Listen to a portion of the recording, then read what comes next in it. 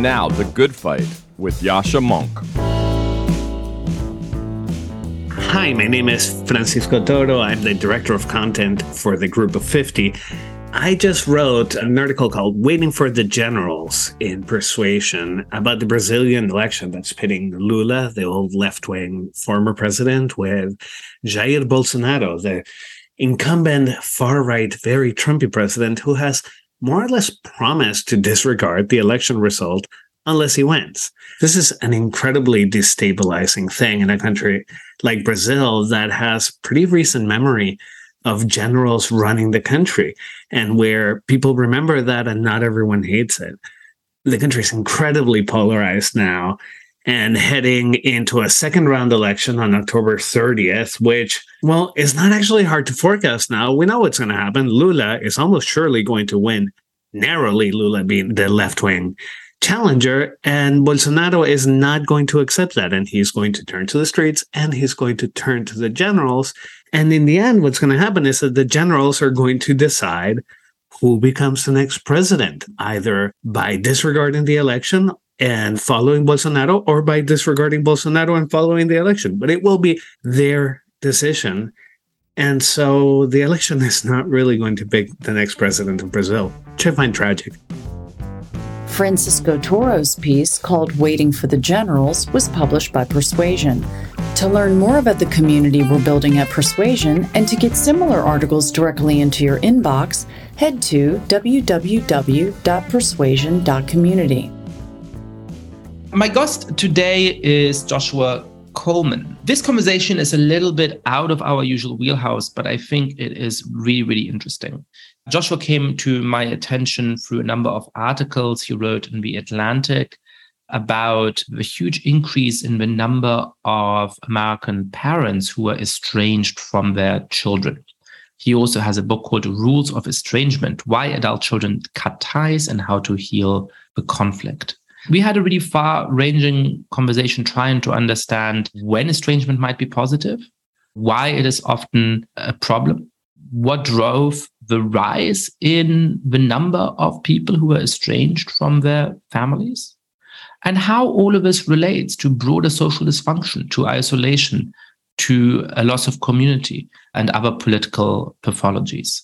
We didn't talk about politics a lot explicitly in this conversation, but of course, one of the things that was on my mind, and I imagine might be on many of your minds, is the way in which the depolarization of our society is also driving many family estrangements.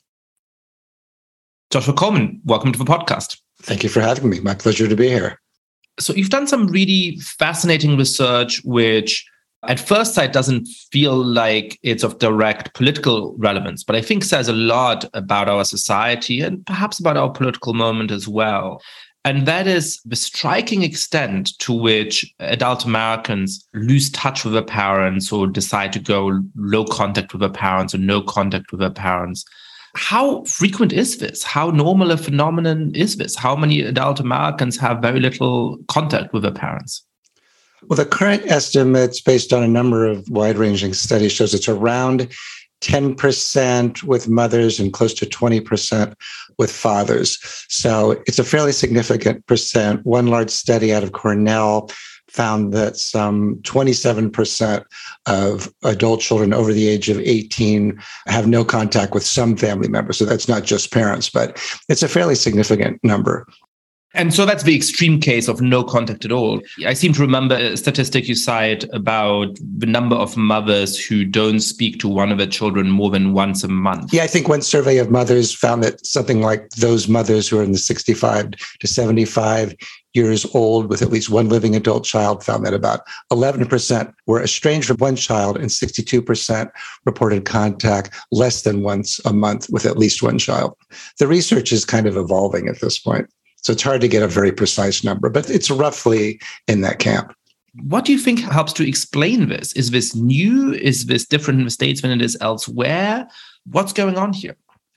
I think it is relatively new. I think we've always had estrangements. We've always had distant, conflicted relationships with parents and adult children. But I think it's relatively new to think of your parents, in particular, family members, cutting off contact with them as an expression of personal growth and identity and a form of protecting your mental health. So today, cutting off a parent can be a marker of existential courage or identity or self-definition, whereas I don't think that that was nearly as true in the past. I think in your book, The Age of Responsibility, you talk about the change from responsibility as a notion of duty to responsibility as accountability. And I think that's where we are with parent-adult-child relationships today, where the adult child feels like, well, if you failed me in your responsibility as a parent in ways that are increasingly hard to define what's a good parent, then I owe you nothing as an adult child. And I think that explains a lot of the estrangements and low contact that aren't explained just by abuse or toxic behavior or that kind of thing. Oh, interesting. So you sometimes hear people say about romantic relationships that one of the problems with an overly romantic conception of partnership is that you sort of start to assume that your partner needs to fulfill you and make you happy and be your soulmate and all of those things. And when they inevitably fail to live up to that, that then leads to relationship instability, because you say, well, if you're not fulfilling me every day, then you must be the wrong person. I'll go search for the right person. Is there a sort of odd parental parallel here where sort of people used to think, look, the job of a parent is to provide me with shelter and make sure that I get to 18 safe and, not abuse me in terrible ways. And as long as they've done that, then they've sort of done the job and I owe them something. And now the idea of a parent has to be nurturing and affirming and understanding you in every respect. And when inevitably the parent fails to live up to that, then there's this sort of extreme reaction of you failed me and I don't owe you anything. Would you say there's a sort of parallel there?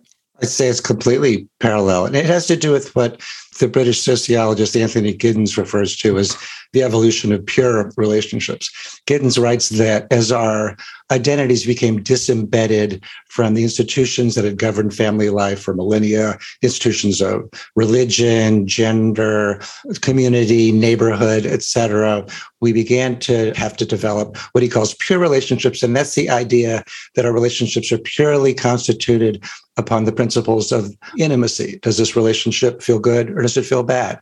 Is it advance my feelings of identity and well-being, or does it inhibit that? And so that's not only true in romantic relationships, but that's come to evolve and define parent-adult-child relationships, so that today nothing guarantees a relationship between a parent and adult child beyond whether or not that adult child wants that relationship.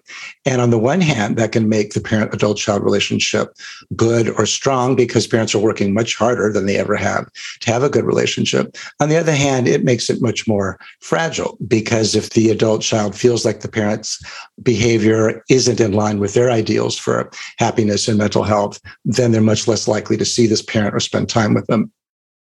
And how does that relate to a concept which seems in the sort of general ballpark, but I'm not quite sure what the connection might or might not be, of a sort of therapeutic culture and the role that perhaps psychotherapy plays, or that popular notions of therapy play in how Americans live today? Today's therapists are really the high priests that make these decisions about who to have or not have in your life. And the definition of what's considered healthy has also radically changed. So in earlier generations, say pre-1960, the role of a therapist was probably to help the adult child have stronger family values, et cetera, to be more in line with ideals around duty as a form of responsibility. And today, the notion of duty, of obligation, of even caretaking, guilt, shame, those are all considered to be potentially problematic obstacles on the path to self-discovery. So from my perspective, there's been a shift in the moral framework away from honor thy mother and thy father, respect thy elders, which you sort of owe to older generations, to a much more personal psychological perspective of health. So the other moral framework that's been replaced is this idea of I have to only have relationships that are protective of my mental health. And that's a very strong thing that I hear a lot from adult children. Well, I can't have you around me or my children because it's not good for my mental health. Now, on the one hand, fair enough, right? Nobody wants anybody in their life that's problematic to their mental health. But the idea of what causes mental illness is also highly problematic because we still live in a culture that's very captured by this much more psychoanalytic, psychodynamic definition of adult outcomes, where we assume that if you arrive into adulthood and you have significant anxiety or depression or low self-esteem or lack of confidence, that it can all be dialed back to hidden traumas or prior traumas or family relationships. There is a saying by the Israeli sociologist Eva Illouz that I think is very useful here. Illouz says, today our lives are imploded backwards. What's a dysfunctional family? It's a family where your needs weren't met. How do you know that your needs weren't met? By looking at your present condition. So the idea is if you have problems, you assume that it has to do with your parents, which sure, sometimes it does, but it's also random good luck, random bad luck, genetics, cohort, siblings, other important relationships. So all of these things have put enormous pressure on the parent-adult-child relationship in ways that I think are very problematic. That's fascinating. So it's nearly the guilt is assumed, right? If I'm unhappy, it must be because of some childhood trauma or something was lacking in my childhood. And so therefore the parents must be responsible for it. I mean, the paradox of this seems to be that probably one of the best predictors of good outcomes in mental health, and I'm guessing here, I haven't done research, but you'll correct me if that's wrong, is having strong social relationships, right? I assume that one of the things that helps to preserve good mental health is to have a set of lifelong, stable, loving relationships that give you support when you need it and that give you a sense of purpose and a sense of belonging. And of course, it sounds as though a lot of people, when they're in a moment of conflict with their parents, say, this is stressing me out, this is bad for my mental health, let's cut those relationships off. It's a hypothesis I'm formulating, but I don't think it's a particularly outrageous one to say, in fact, if that's your operating principle, it's going to have a really negative impact on your mental health. Absolutely. We have an enormous problem in this country of social isolation, loneliness, depression, and high rates of mental illness. And it's in part because we are increasingly atomized. We are cutting off not only friends, but family members and parents. And a lot of the parents in my practice are really willing to, quote, do the work, meaning they're willing to go to therapy. They're willing to make amends for their mistakes. And the adult children are saying, no, since you failed me, I owe you nothing. And I think it's a very problematic way to run a society. One thing that really struck me when I read Andrew Sullivan's article in New York Magazine on the opioid crisis a few years ago was the basic observation he made that the 80s and 90s were associated with uppers. They were associated with party drugs and things you take to be able to dance all night, things you take to feel euphoric. And obviously, those were dangerous drugs that had many negative social effects as well. But opioids are downers, right? They're the thing you take to veg out in front of a TV and not feel depressed, not feel pain for 12 hours. And that's a really interesting indication of where our society is at, even relative to a few decades ago. How deep do you think this problem of social isolation now goes in the United States? And is that connected to the broader sense of malaise and anger that we have in the country at the moment? Yeah, I think that we become increasingly atomized. Our definitions of what constitutes a good relationship makes us very fragile. The notion of boundaries, however useful they are, we're constantly evaluating whether a relationship is good for us or bad for us. That puts enormous pressure and stress on the self. It also creates a lot of anxiety. So everybody's sort of looking for their tribe, but tribes can be very fragile and they aren't necessarily able to provide the kind of corrective feedback that we all need that we're more used to getting from family and closest friends. Now, this isn't to idealize family, because I think, to your point, families can be very hurtful and disruptive, and traumas are a real thing and can occur in families. It's just what is considered to be traumatic, harmful, abusive, or neglectful behavior today has radically changed. There was an important article by the Australian psychologist Nick Haslam, who talked about how in the past 3 decades, there's been an increasing, he calls it concept creep, in terms of what we define as being harmful, abusive, neglectful behavior.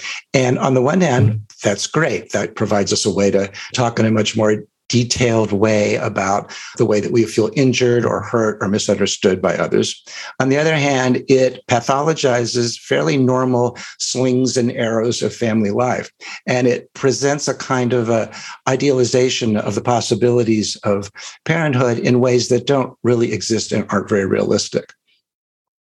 That's very interesting. I spent some time looking at forums on Reddit because I find them fascinating. Things like Am I the Asshole? And to some extent, relationships and so on. And I think actually they are often beautiful repositories of both advice and sensible moral judgment. I think it really actually increases your faith in humanity, that most upvoted responses are sensible and humane.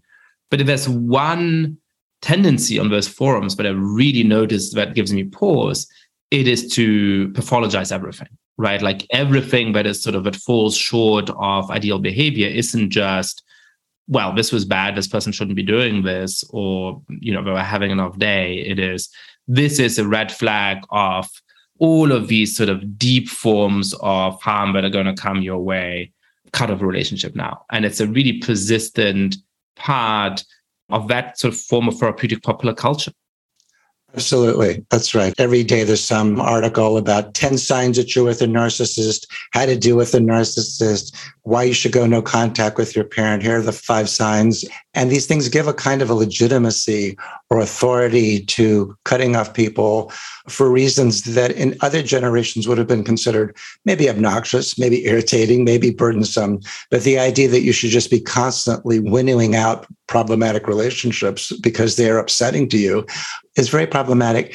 And we're constantly confusing conflict with abuse. So many things today get called abusive, which are just conflictual. And the difference between conflict and abuse is that if you conceptualize something as conflictual, then there is a remedy for it. And we can assume that there's a pathway.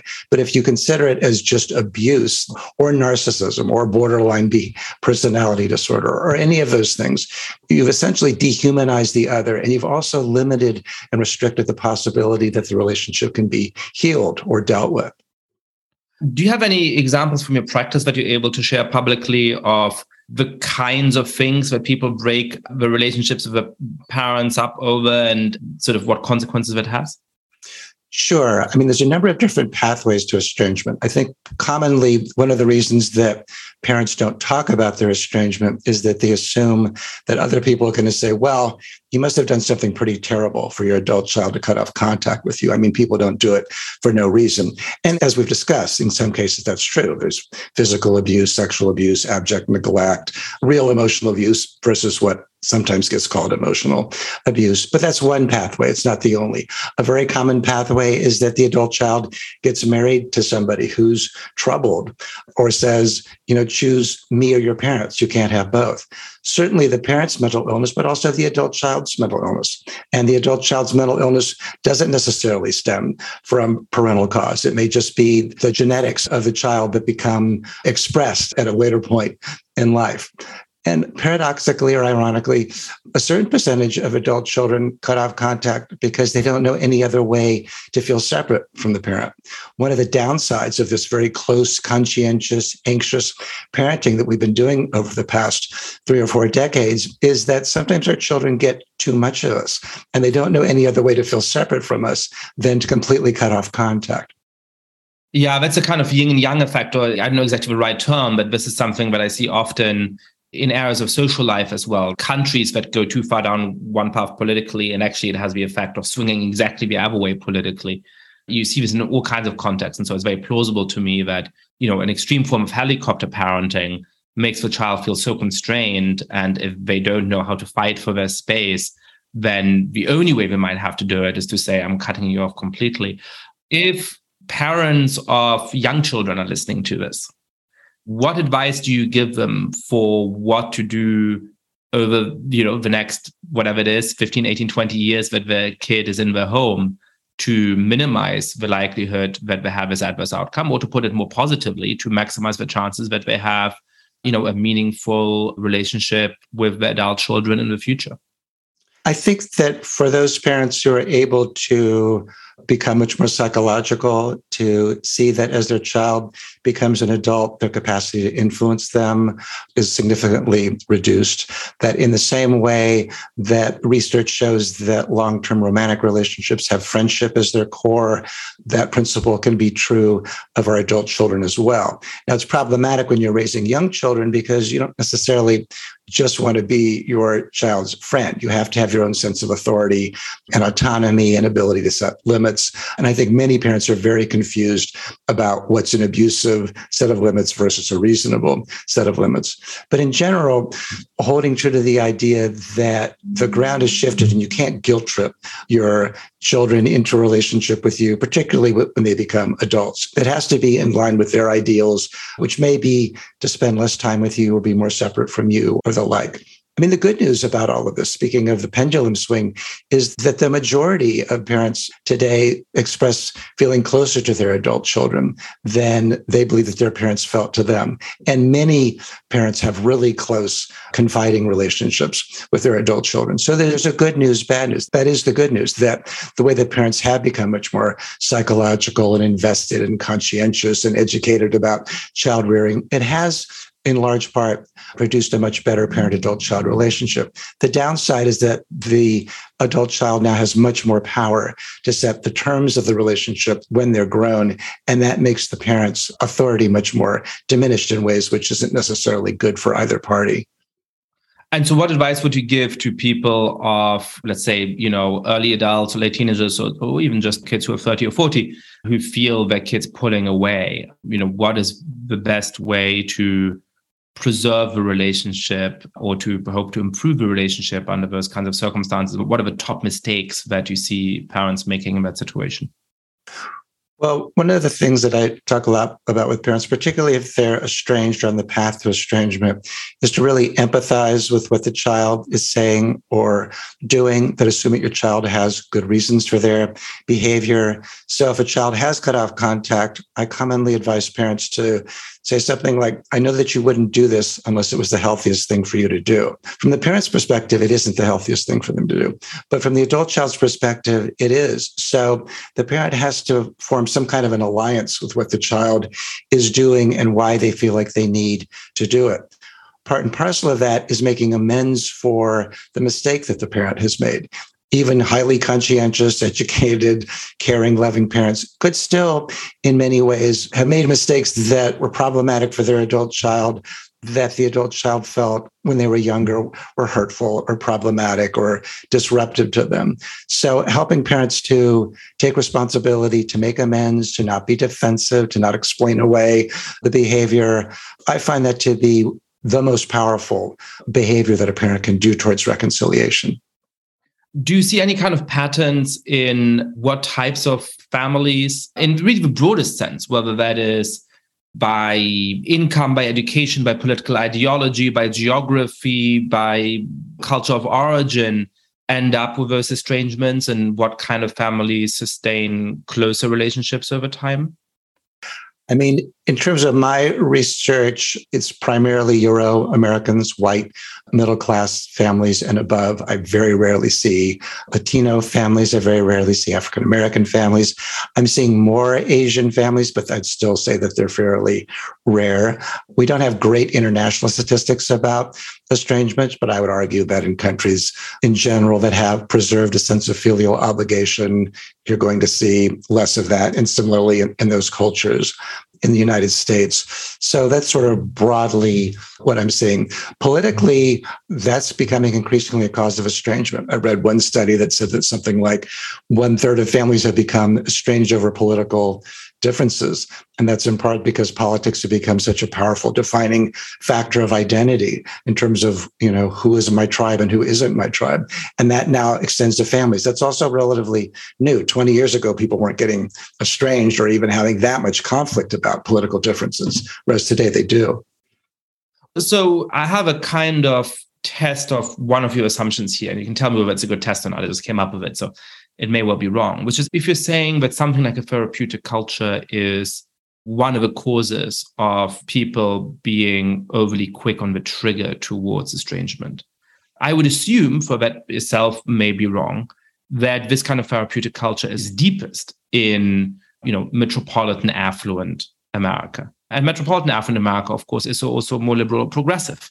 So wouldn't you expect some kind of ideological differences where people who self-define as being on the left or the far left of the political spectrum would be more likely to undergo these kinds of estrangements? And if that's not the case, doesn't that somewhat undercut the therapeutic hypothesis?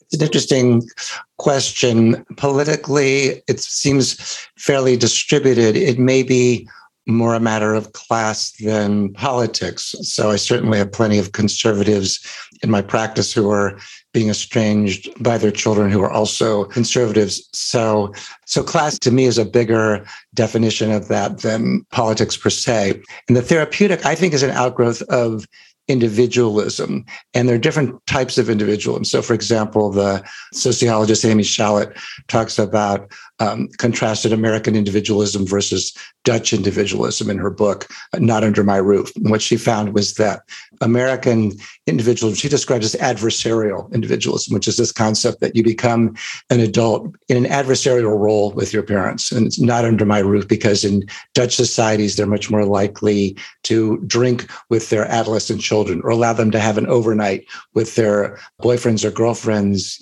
starting at the age of 16 or 17, whereas in the United States, it's not under my roof. So I think in some ways it's more defined by the kind of individualism per se than the political spectrum. But I could be wrong. We don't have great statistics yet on that.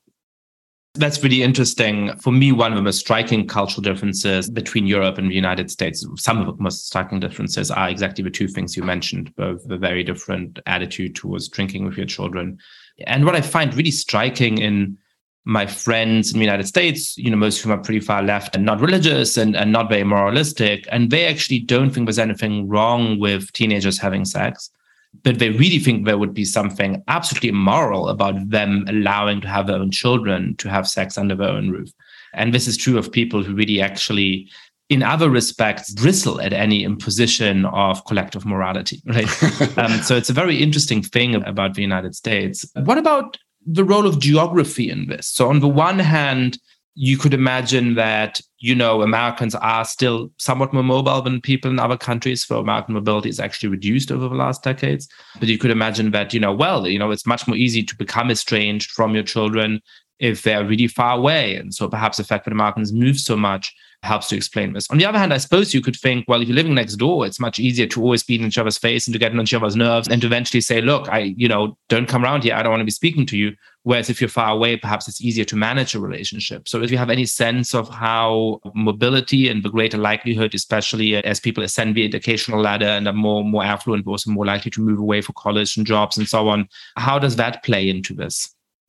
Yeah, I suspect that it does, that in being further away, you need to form other forms of support. Your family becomes less important. The differences may become more important as a result of that. Other people may assume a far more central role in your life. You don't have to face the family as much at family gatherings and the like, so that may also make it easier. So I suspect that the mobility and the geographic availability of different places to live in the US, it would be a factor. And you think that it would increase the number of estrangements? I suspect. Yeah, I suspect that it could. That's interesting. So there's kind of two different ways of thinking about how harmful this is, right? Obviously, for most parents, I'm sure that this is a hard reality. But how worried we should be about it from a social perspective depends in part on how good people are at replacing those relationships with other meaningful relationships, right? I mean, at the time of the gay rights struggle, when, it was still much more common than it is today for parents to reject their children because they're gay or lesbian, you had this idea of found family, right? That if your own parents reject you on the basis of your sexuality, then you go and make your own family, right? And often you did have these close-knit and vibrant communities, which were pretty good at replacing something that can't ever fully be replaced, but at giving a sense of belonging and mutual care and mutual obligation. I also find in the United States, the model of friendship tends to be much thinner than in other countries. So in Europe, especially in Southern Europe, part of friendship is mutual obligation. This is something I think about a lot. So when I have even a relatively fleeting friend in Europe, or even when I've met somebody who's a friend of a friend's, I wouldn't hesitate, this doesn't happen very often, but I wouldn't hesitate if I woke up at 2 a.m. and really needed somebody to go to the pharmacy for me, to ring them up and say, hey, I'm really sorry, but can you go to the pharmacy for me? Because part of a standard model of friendship is mutual obligation. Everybody understands this.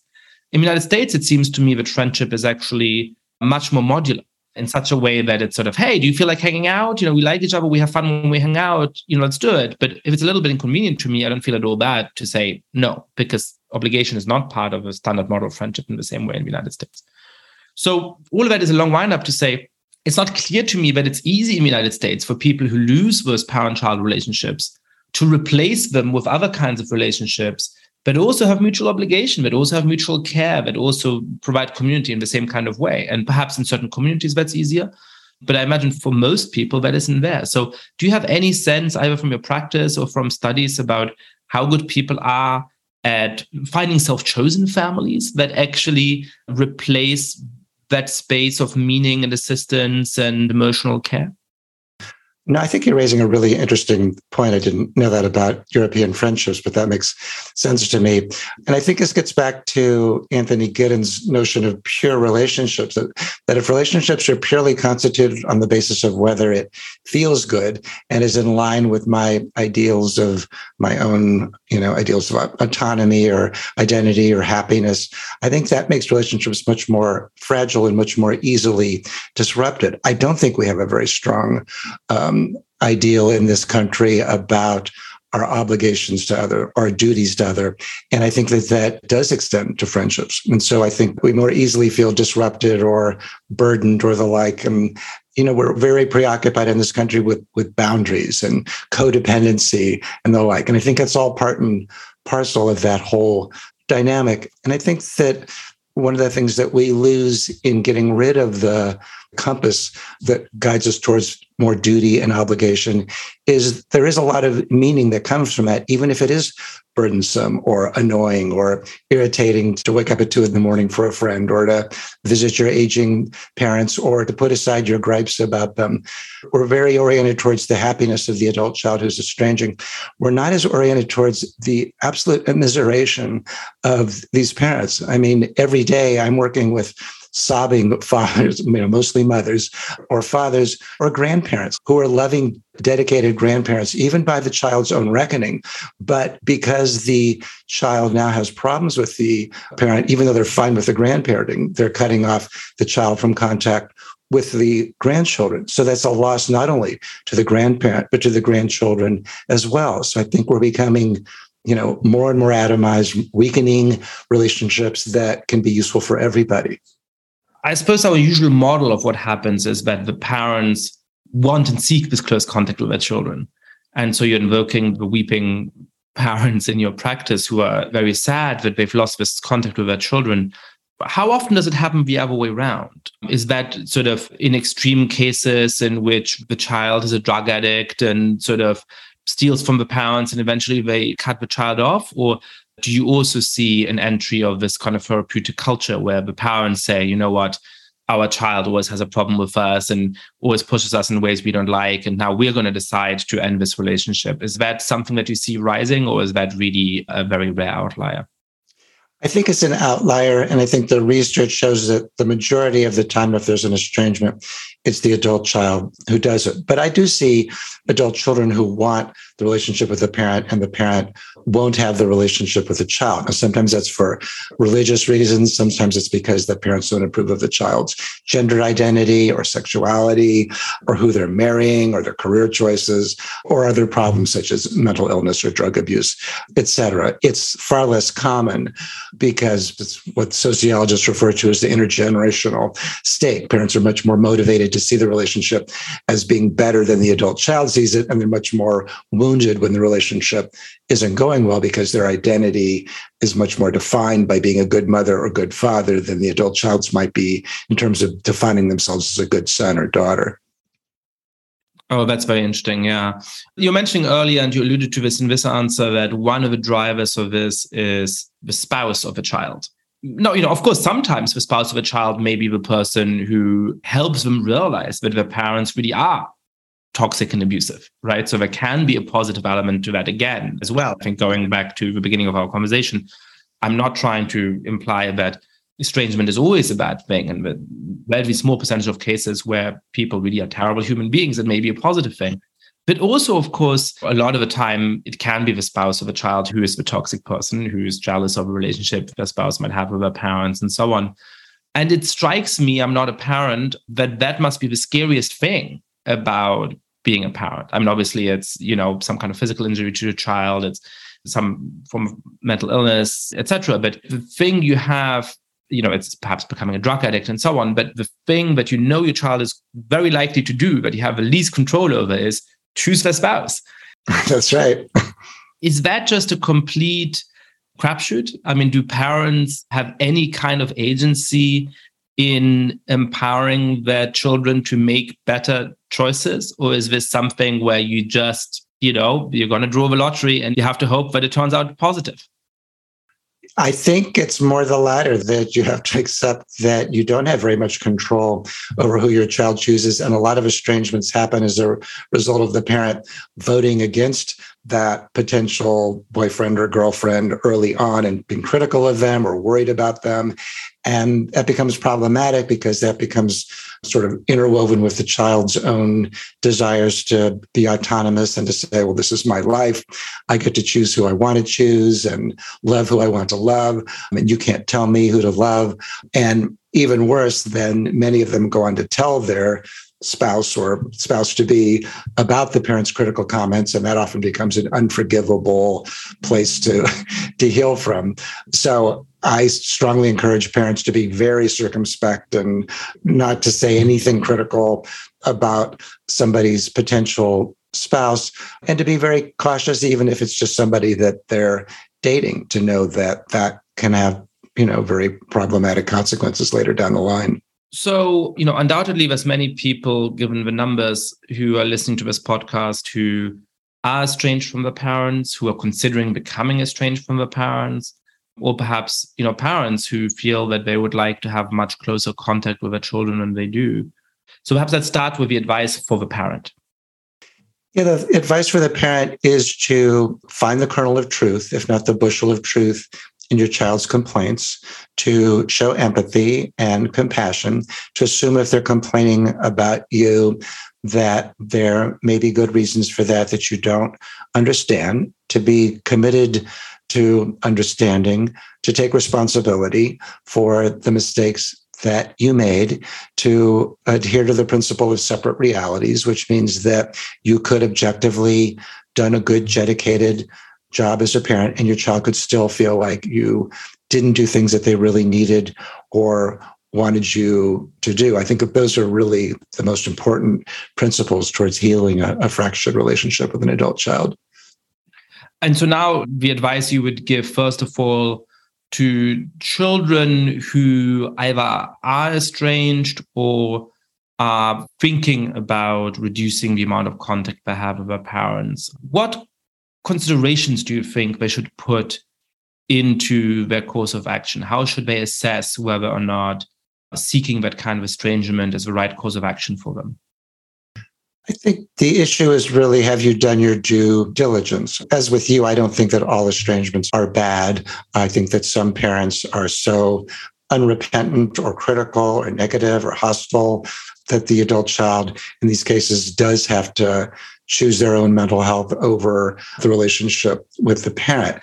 But I think it's important for the adult child to do due diligence, to give the parent the opportunity to heal the relationship, to do family therapy, and to approach the complaints that they have to the parent and about the parent in a way that makes it possible for the parent to hear and respond. You're not going to get a great response from your parent if you enter it saying that they're toxic or narcissistic or they have a borderline personality disorder. You're just going to shut down the conversation in ways that you may not really want it to be shut down. It's far better to start with what you like or appreciate about the parent. Also, to be mindful that parents really do the best that they can, even if that best is terrible.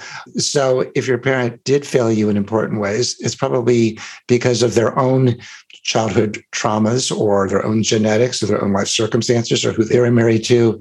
And so to have a certain degree of compassion for that. That doesn't mean that you have to accept whatever they say in terms of the terms of relationship, but to begin there and to provide a framework where the relationship can be healed and moved forward.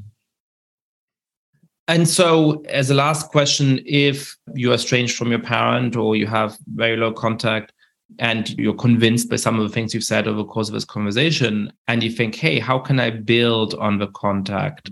How do you do that in a way that's sustainable? How do you do that in a way where you don't invite the parent to rush back into your life and overwhelm you, and then you feel the need to put up these very extreme boundaries? Again, what's a sustainable way of starting to rebuild that relationship?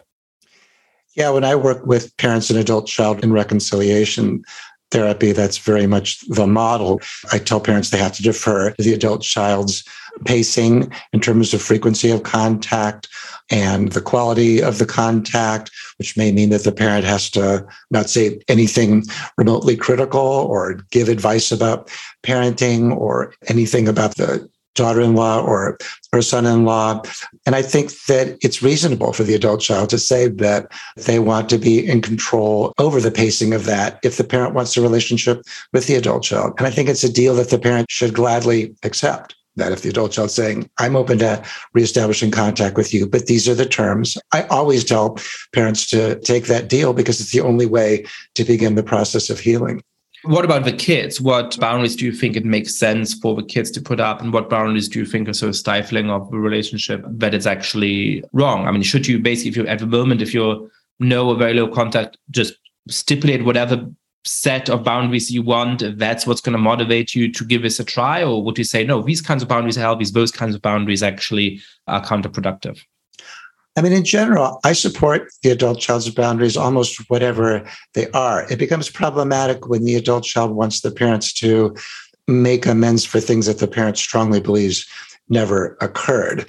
So that's often the more problematic territory. So I think if the adult child is considering reconciliation, then it's good to give the parent things that they can actually respond to and find some degree of a sort of a shared reality. That doesn't mean that the adult child has to accept the parent's version of their childhood. They can still believe what they believe and maintain that the parent is denying things that occurred.